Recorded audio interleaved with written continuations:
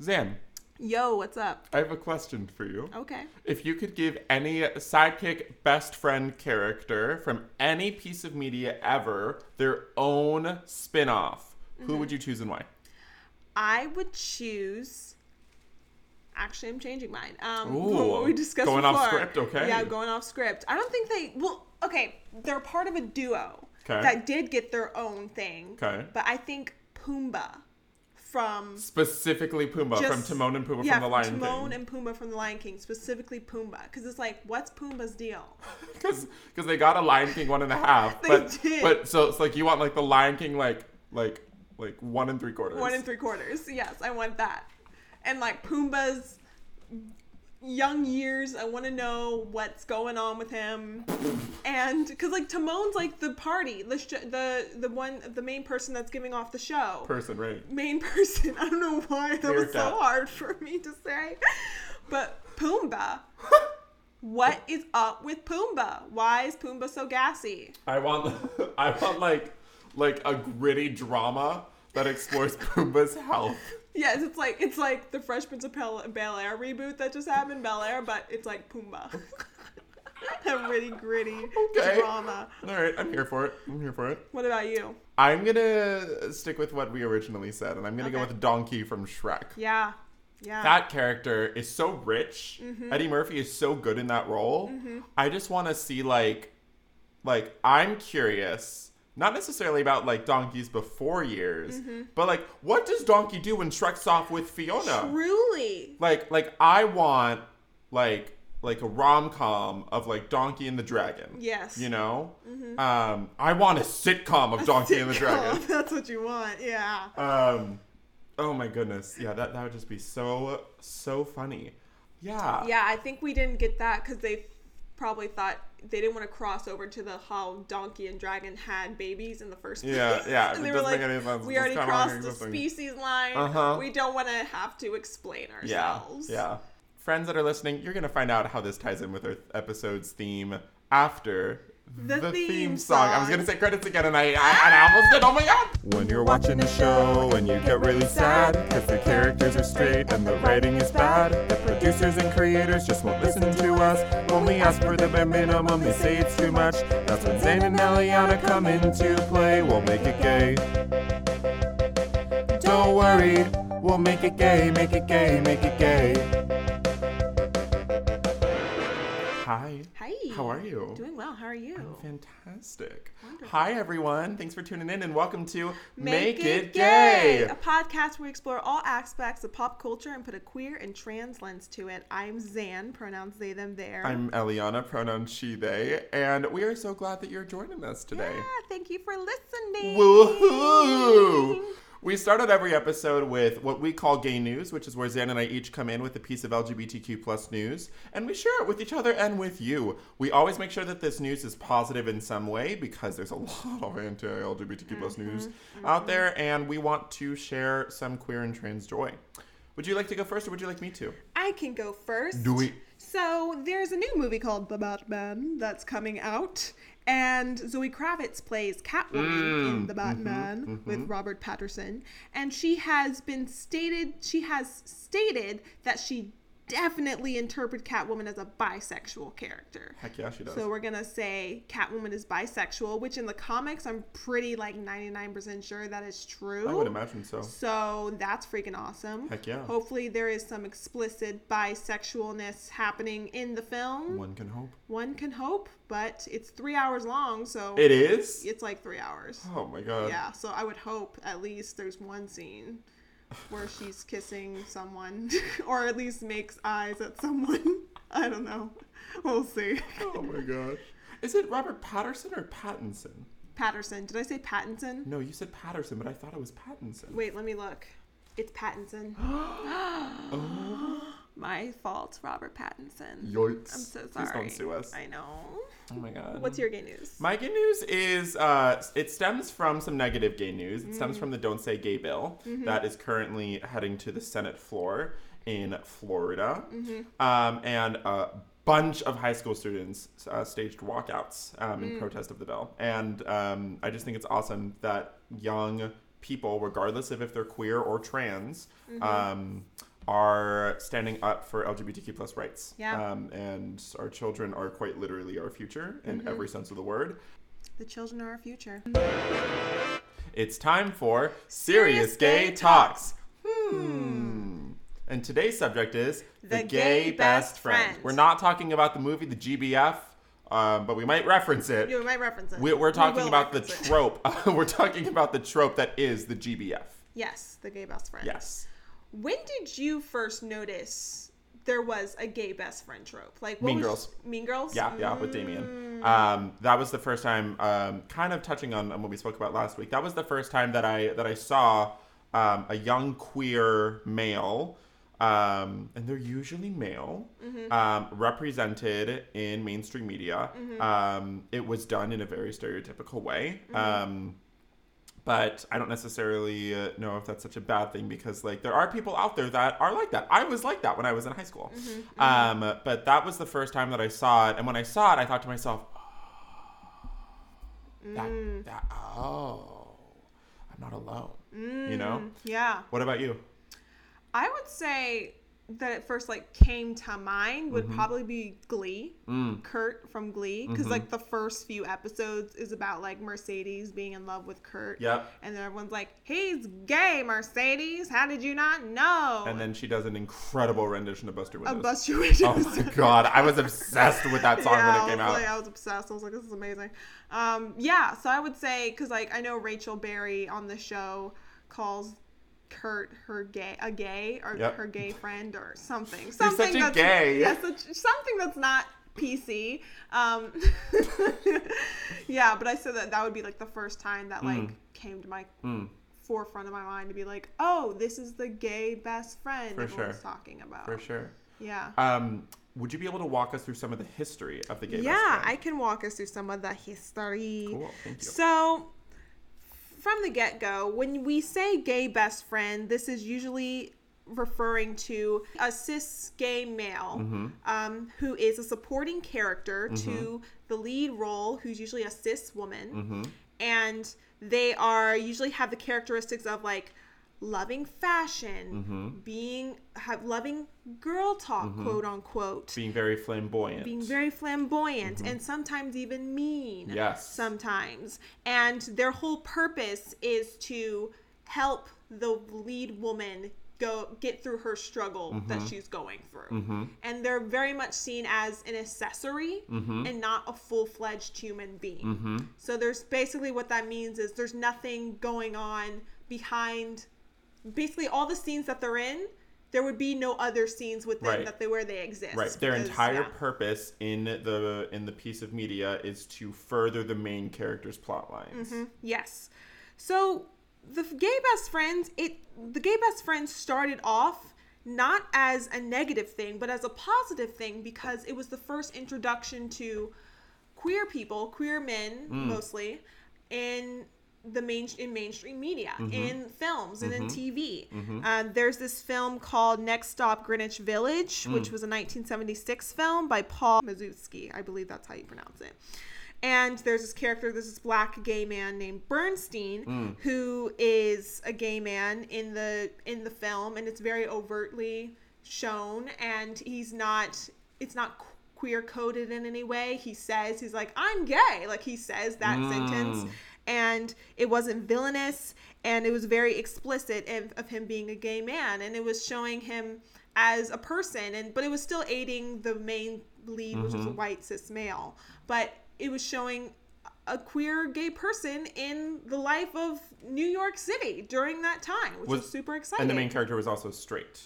Yes, the main character was straight. And was Bernstein also cis?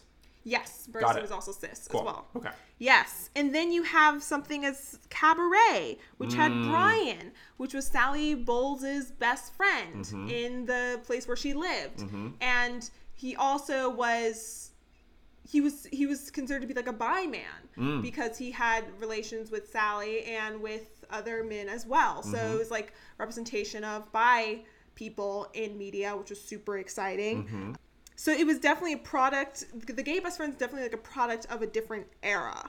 So there was a shift in when the Great Depression happened, for instance, where there's this, I'm using a term, it can be seen as a derogatory term nowadays, but it was called the sissy.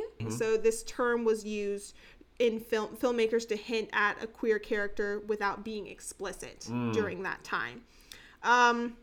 It made people feel more manly or womanly because they were occupying that space in between, which is really interesting. But some argue that even though the term is seen as derogatory, they were like, well, at least we had queer character visibility during that time. So it's like that visibility is good visibility in a way because it got to us where we are now. So we have to look back and see our faults of where we came from and hopefully learn from them. And then this thing in the 30s happened called the Hays Code. The 30s. The 30s, okay. yeah. So we were Great Depression. Got it. And then the 30s happened. And then the 30s. So the Hays Code was when cinema and movie theaters, they were really particular on what was shown in as far as like sexuality on film and TV. So you had all these characters who were queer coded, for instance, back before then, before the 30s, who were then now seen as villainous for some odd reason. They like turned to like a villain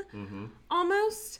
And they went from like the comic relief to like the villain. And so like this, when the Hays Code, you would see like, for instance, even straight couples sleeping in opposite beds. Like the man would sleep in one bed, the woman would sleep in another bed. For instance, if you've seen the movie North by Northwest, the movie ends, spoiler alert, the movie ends with the two characters making out on a bed, and like the train goes through the tunnel and it's supposed to insinuate sex. So it's stuff like that. But mainly for queer characters, these queer cis male characters, they became these villains in these films. So it's really, I don't know, I thought it was really fascinating. And like characteristics of this derogatory term would be that they're flamboyant, they're effeminate, they're well groomed, and they're well dressed people. But the difference between that term and the gay best friend nowadays is that they're not in the closet, and we see some of their interior lives as a gay best friend, which is really interesting. Yeah, and then we fast forward to like say early 2000, like late 90s, 2000s. And then we're getting movies like The Devil Wears Prada. We're getting TV shows like Sex and the City, where the gay best friend is very prominent in those television shows. Have you seen Sex and the City? No. I have not either. But from my research, there are two gay characters on that show, Anthony and Stanford, and their direct soundboards are, as far as their personalities, off of Sarah Jessica Parker's character, Carrie, and then Charlotte, the character Charlotte, which is really interesting. So, yeah, then we get into the whole aspect of the gay best friend being purely there for the lead female character to help her along. Got it. Things like that. That's a rich history. Yeah, it's really fascinating. Also and it's interesting to think of how it evolves over time. Yeah, how it became like, because even the villain trope is still there in especially a lot of like Disney films, for instance. A lot of like queer coded characters are seen as the villain, like Scar or Ursula. Yeah. Did you hear about the Heathers reboot that happened a few years back? The musical? The movie. Heathers is a movie from the 80s. That is a fantastic movie. Highly recommend. It was then turned into a musical in the mid 2010s. And then there was a television reboot that happened in, I want to say 2019, 2020. Yes. Yeah. And let's center in a little bit on the queer characters as the villains. For those that don't know, Heathers is about three girls, all of which are named Heather. And they take this new girl into their clique. Her name is Veronica. Veronica then becomes really popular. And then two of the three Heathers die. Not by Veronica's hands. But the television series still had three main characters named Heather. But they were all queer and I want to say 2 of them, if not one of them, were trans or non-binary. And what the TV show was trying to do, I should also say I have not seen the television series, I've only read about it, and I've seen clips from it. What it seemed like the TV show was trying to do was to take the mean girl, the mean popular girl trope, and flip it on its head. But what I don't think the creators thought about was villainizing queer and trans people. Yeah. Because when you take a trope like the popular mean girl, the reason that it quote unquote works is because of social hierarchies. So when you take a person or people from a marginalized community and you bring it into that main character, but keeping the same trope, what it does is to audiences, it reads as they're queer and trans, but they're also bad. And reinforces homophobia and transphobia that they may have explicitly or implicitly internalized as they have grown up based off of previous forms of media. But it was just a very interesting choice from what I could tell about like retelling the story through this lens, as opposed to like a popular kid or a popular group of kids who are all queer and trans and are also nice, you know? And I understand that might not be a, let's say, interesting story to tell, but there's always ways to make those stories interesting. Yeah, more nuanced. We don't have to villainize people from marginalized communities in order to get them up to the top. Yeah, I agree. There's also this really interesting thing going back to the cliche of the straight woman having the gay best friend. There's also there's this truth in it where it's like there is this camaraderie that can happen with straight women and gay men specifically, where they feel safe to talk about their relationships and other personal things because it's a safer environment for them. So there is like a truth to it. Yes. But it's not all true, of course, and it's still based in stereotype because the gay person is not a full-fledged human being. Right, and also thinking about how when we're watching someone in media, when we're watching a character, those people probably actually exist. Yeah. You know, it's not to say that stereotypes are wrong. It's just a matter of like, well, I mean, stereotypes are wrong, but like people do actually behave like that sometimes.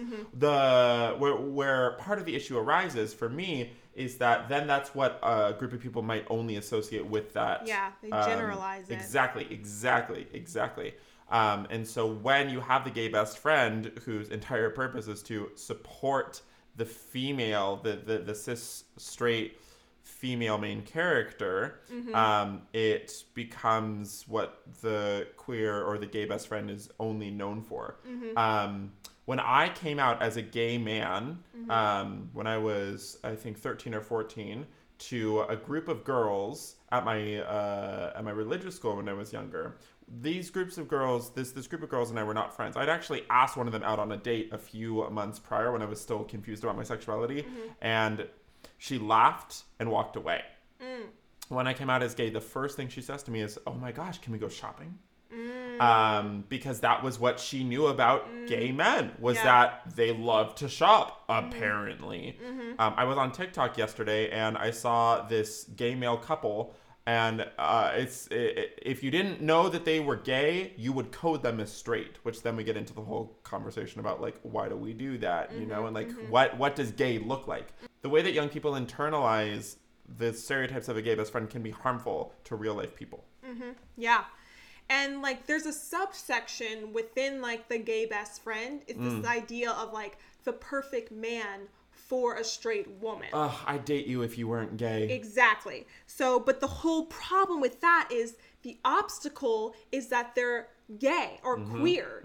And that's the problem. And it's like only if they were straight. Why are all the good ones gay? Yeah, and it's like, but it becomes a negative thing. So it like there are different examples. I've never thought about that. Yeah, so there's like different examples. Like for instance, there's this film called The Object of My Affection with Paul Rudd and Jennifer Aniston. It's like this 1998 film where Paul Rudd is playing Jennifer Aniston's like best friend, and he's gay, and Jennifer Aniston's like also trying to commit to her actual relationship to this other man, and she just keeps being like, why do you have to be gay, like, you are literally my best friend, you are affectionate with me, you're sensitive, blah, blah, blah, and you would be the perfect partner.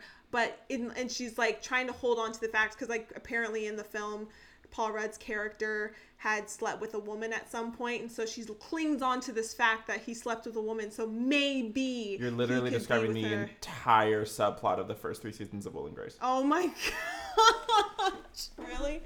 Oh wow. Interesting. Yeah, Grace was in love with Will. Oh. Well, they met when Will was still in the closet. They met because they started to date, because Will was so afraid of coming out. Okay. That's how they like became so close. Interesting. Yeah. Interesting. Yeah, so there's like that film, and then there's Clueless, where she falls in love with, or not falls in love, but she's like infatuated with this guy who ends up being gay. And the minute she finds out, or she realizes that he's gay, she's like, oh, my shopping buddy. Oh, my buddy that's like, you're my gay best friend type of thing, and puts him in that category. Yeah. Do you know the television show Queer as Folk? Yes. Okay. It's a fantastic television show, I think, because it was one of the first shows that like showed, it was predominantly queer cis white men on mainstream television as main characters in a drama setting. Yeah. So, there's still some issues with it. However, there's a character named Justin, who is in high school, and he has a best friend named Daphne. Both of them are cis. And there's an episode that centers around Daphne wanting to lose her virginity to someone that she trusts. Justin is gay, I should say. And so Justin agrees to have sex with Daphne for the first time, which is just a very interesting plot point. Yeah. But after they have sex, Daphne thinks that she has fallen in love with Justin. Because my guess is that they form that emotional and physical bond at the same time.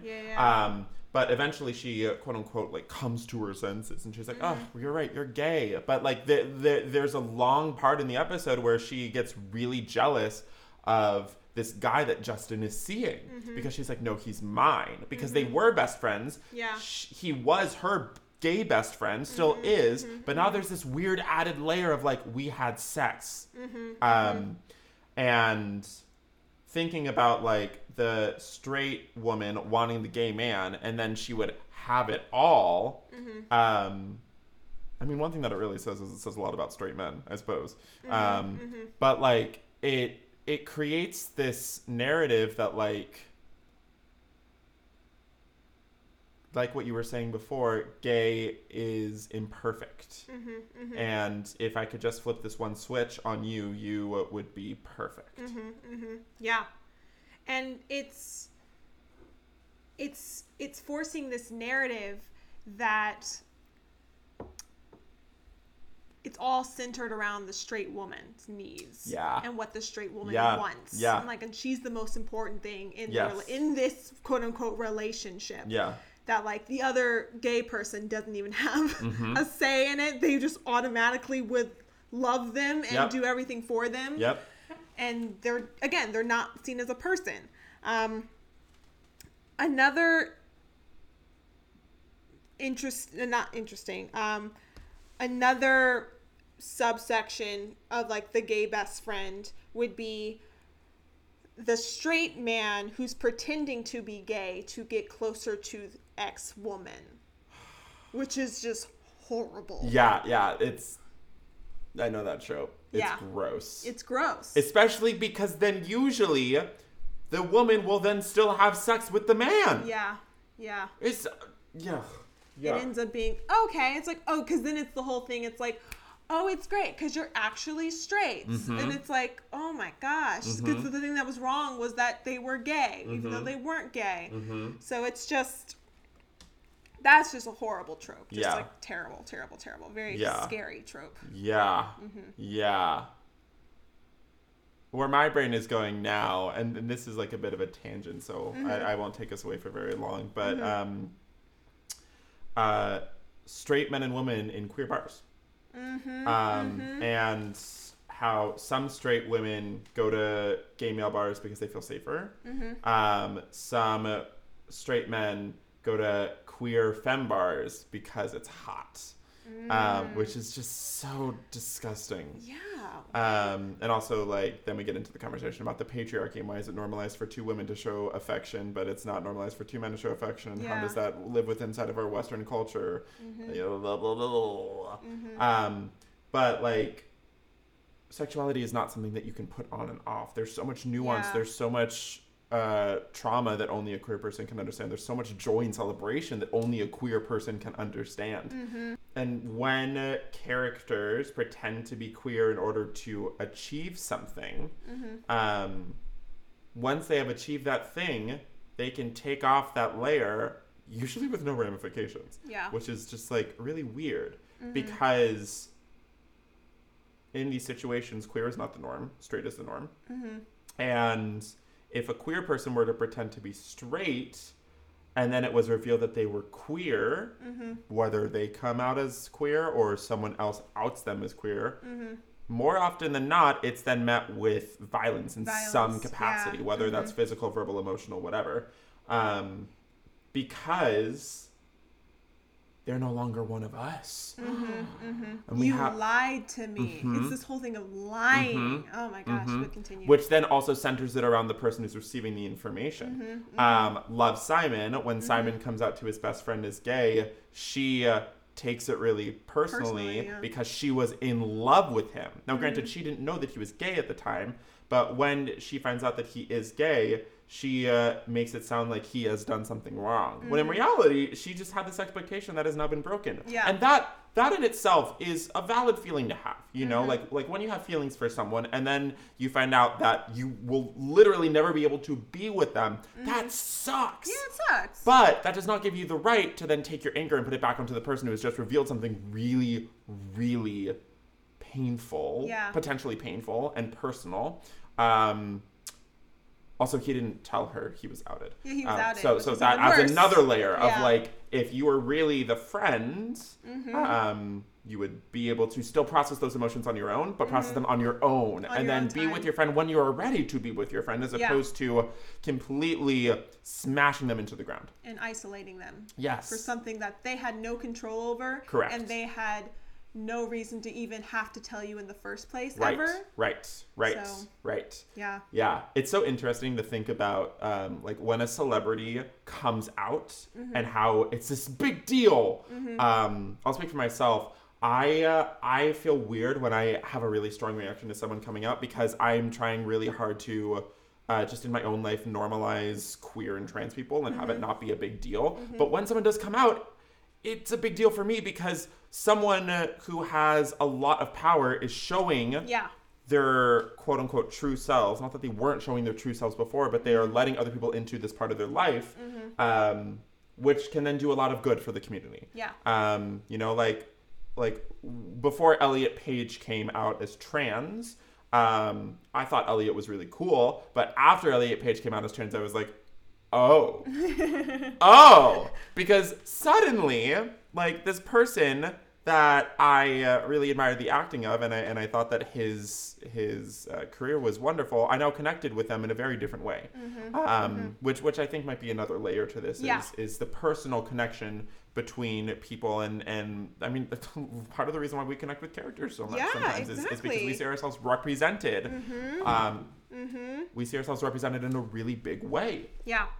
And I think the main problem with the gay best friend trope is that it's existing within this straight narrative told by straight people. Yes. And when we get more nuanced stories, for instance, like Eric on Sex Education. Like, at first, it seemed like he was very much falling into the trope of, like, gay best friend to Oliver? I have not seen Sex Education. Otis, that's his name.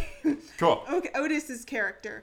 But it seems like he was this gay black best friend. Like, there's two things, the black best friend and the gay best friend. So you're like, oh no. But then as the season goes on, there's an incident that happens and Eric has the opportunity to stand up for himself, to be like, you let me down, Otis. Like, we have known each other for this long and you stood me up for someone you've known for, he literally says, like 5 seconds.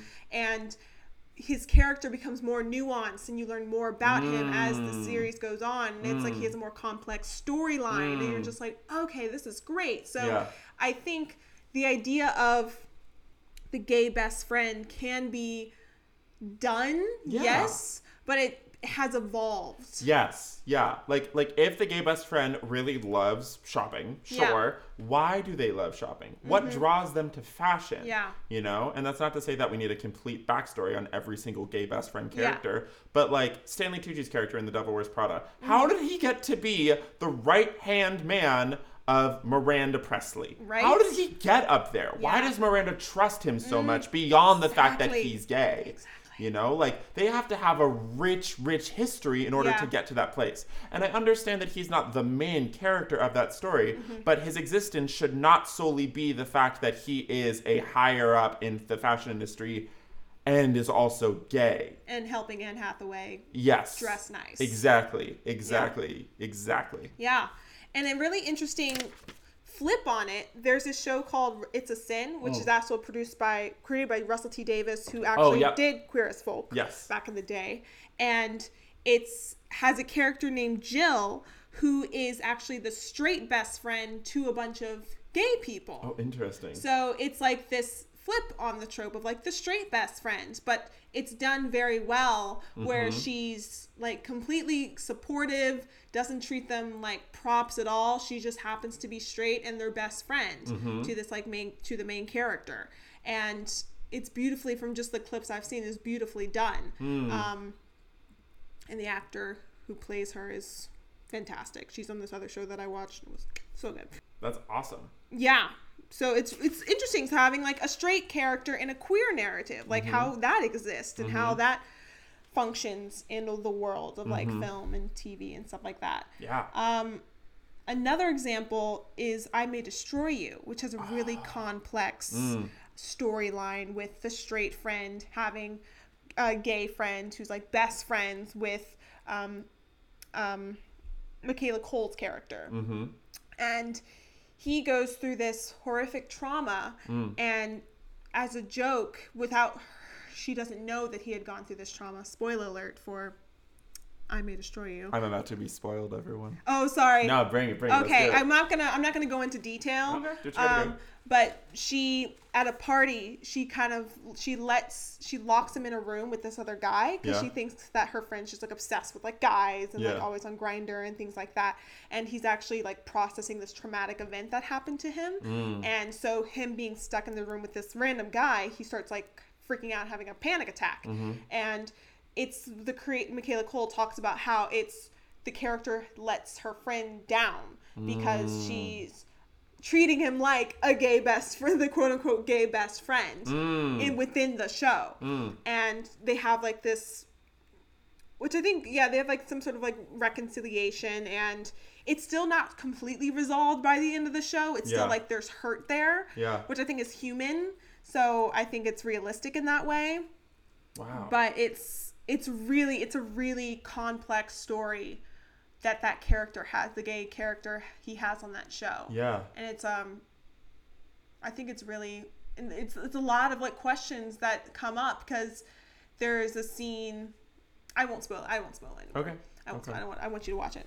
You're good. But yeah, it's a good example. Yeah, and like the reversal of these tropes adds a lot of nuance to the trope itself because we get to see it from the perspective of the people that made it, so to speak. Which is to say, like I would say that for the most part, gay best friend characters are created by straight men. Yeah, it's interesting to think about like what makes a gay best friend as well. You know, like.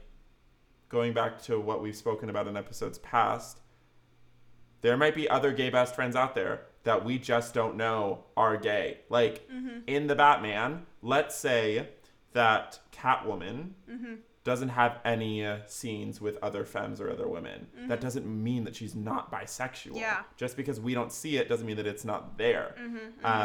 Which is one of the beautiful things about artists' interpretation. Yeah.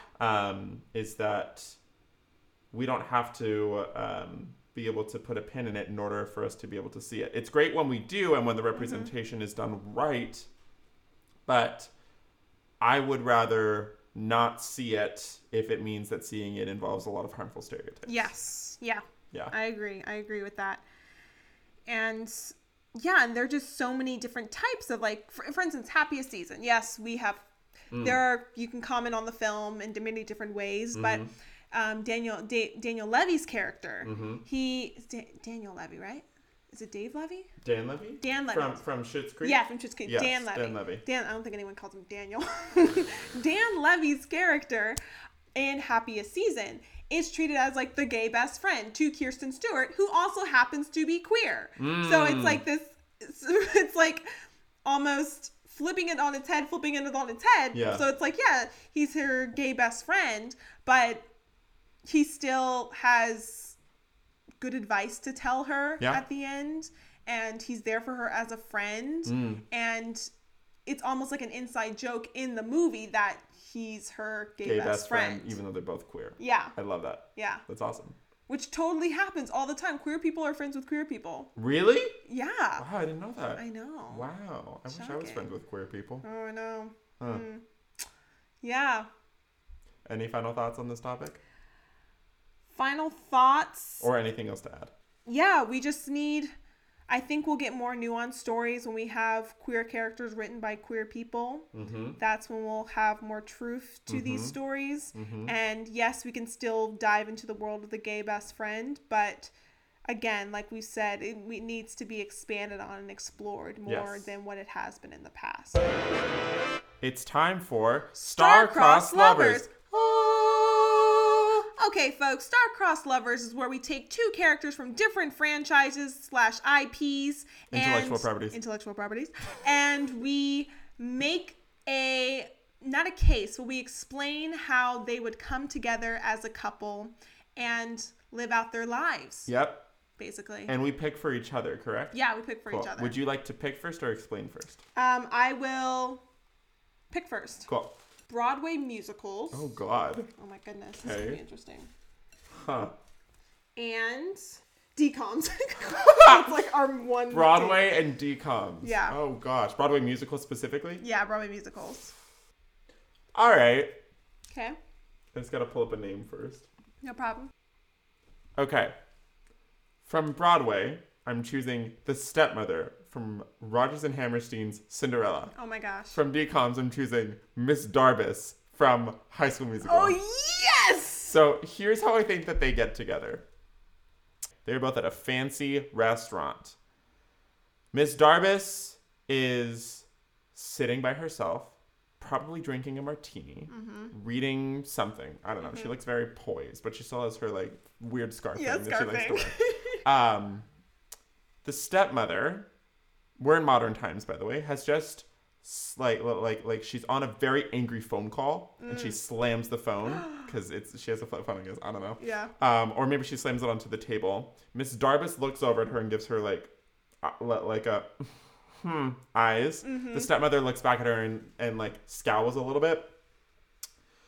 Now, mind you, Miss Darbus is probably on her third martini. Okay, she's having a good night. It is spring break. She decided to take herself to New York for spring break, so she's feeling a little bit,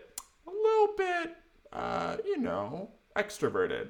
She's ready to talk to people. So she goes over and she just sits down with the stepmother. Oh my gosh! And the stepmother goes, "Excuse you, what are you doing?" And Miss Darbus goes, "Why are you so upset?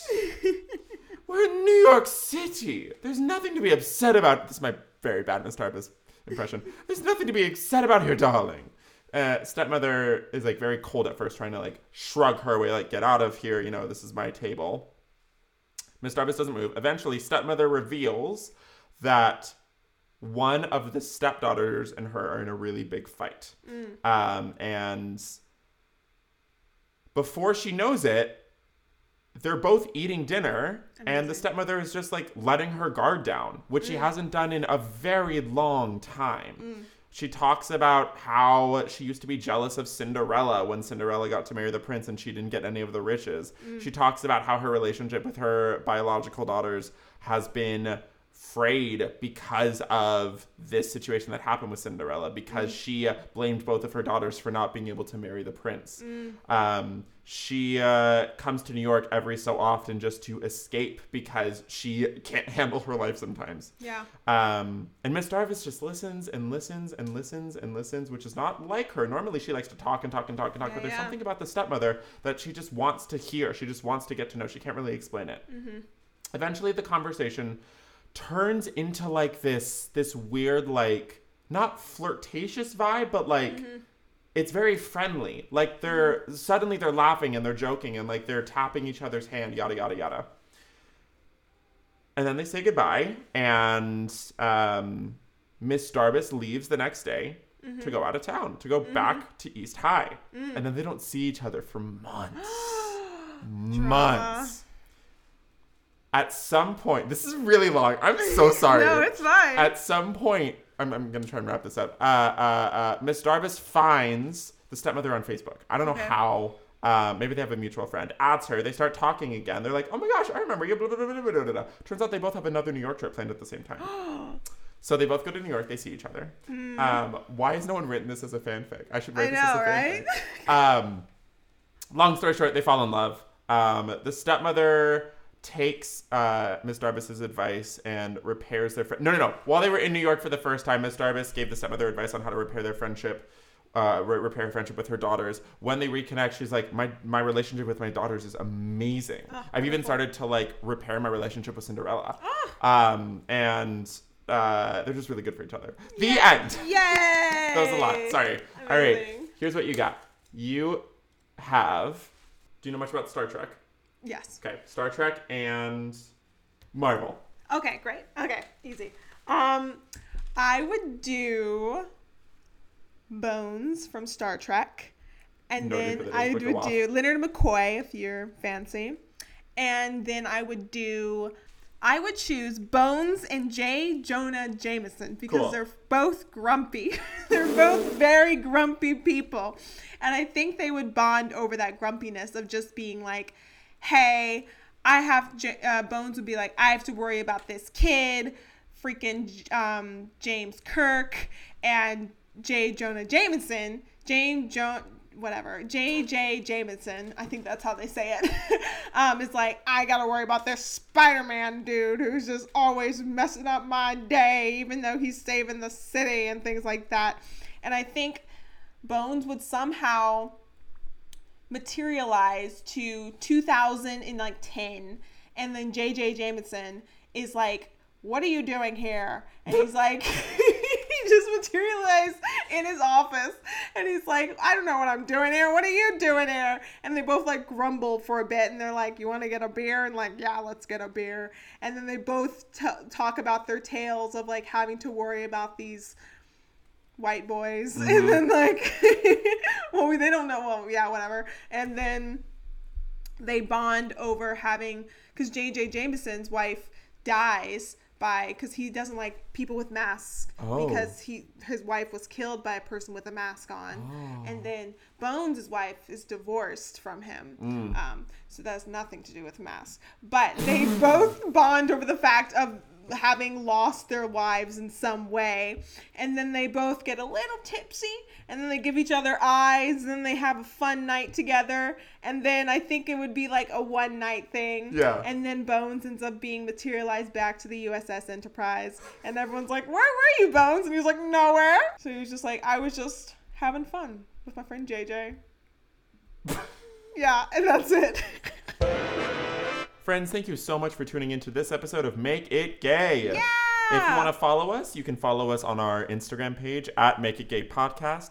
And if you want to hear us, I mean, you can listen to us anywhere. You're listening to us right now. But if you want to send us an email, you can do it at makeitgaypodcast@gmail.com. Any final words? Let's get rid of the gay best friend trope in the bad way that it can be represented, but not in, yeah, that's it. I don't know. Okay, bye. Bye. Don't worry, we'll make it gay, make it gay, make it gay.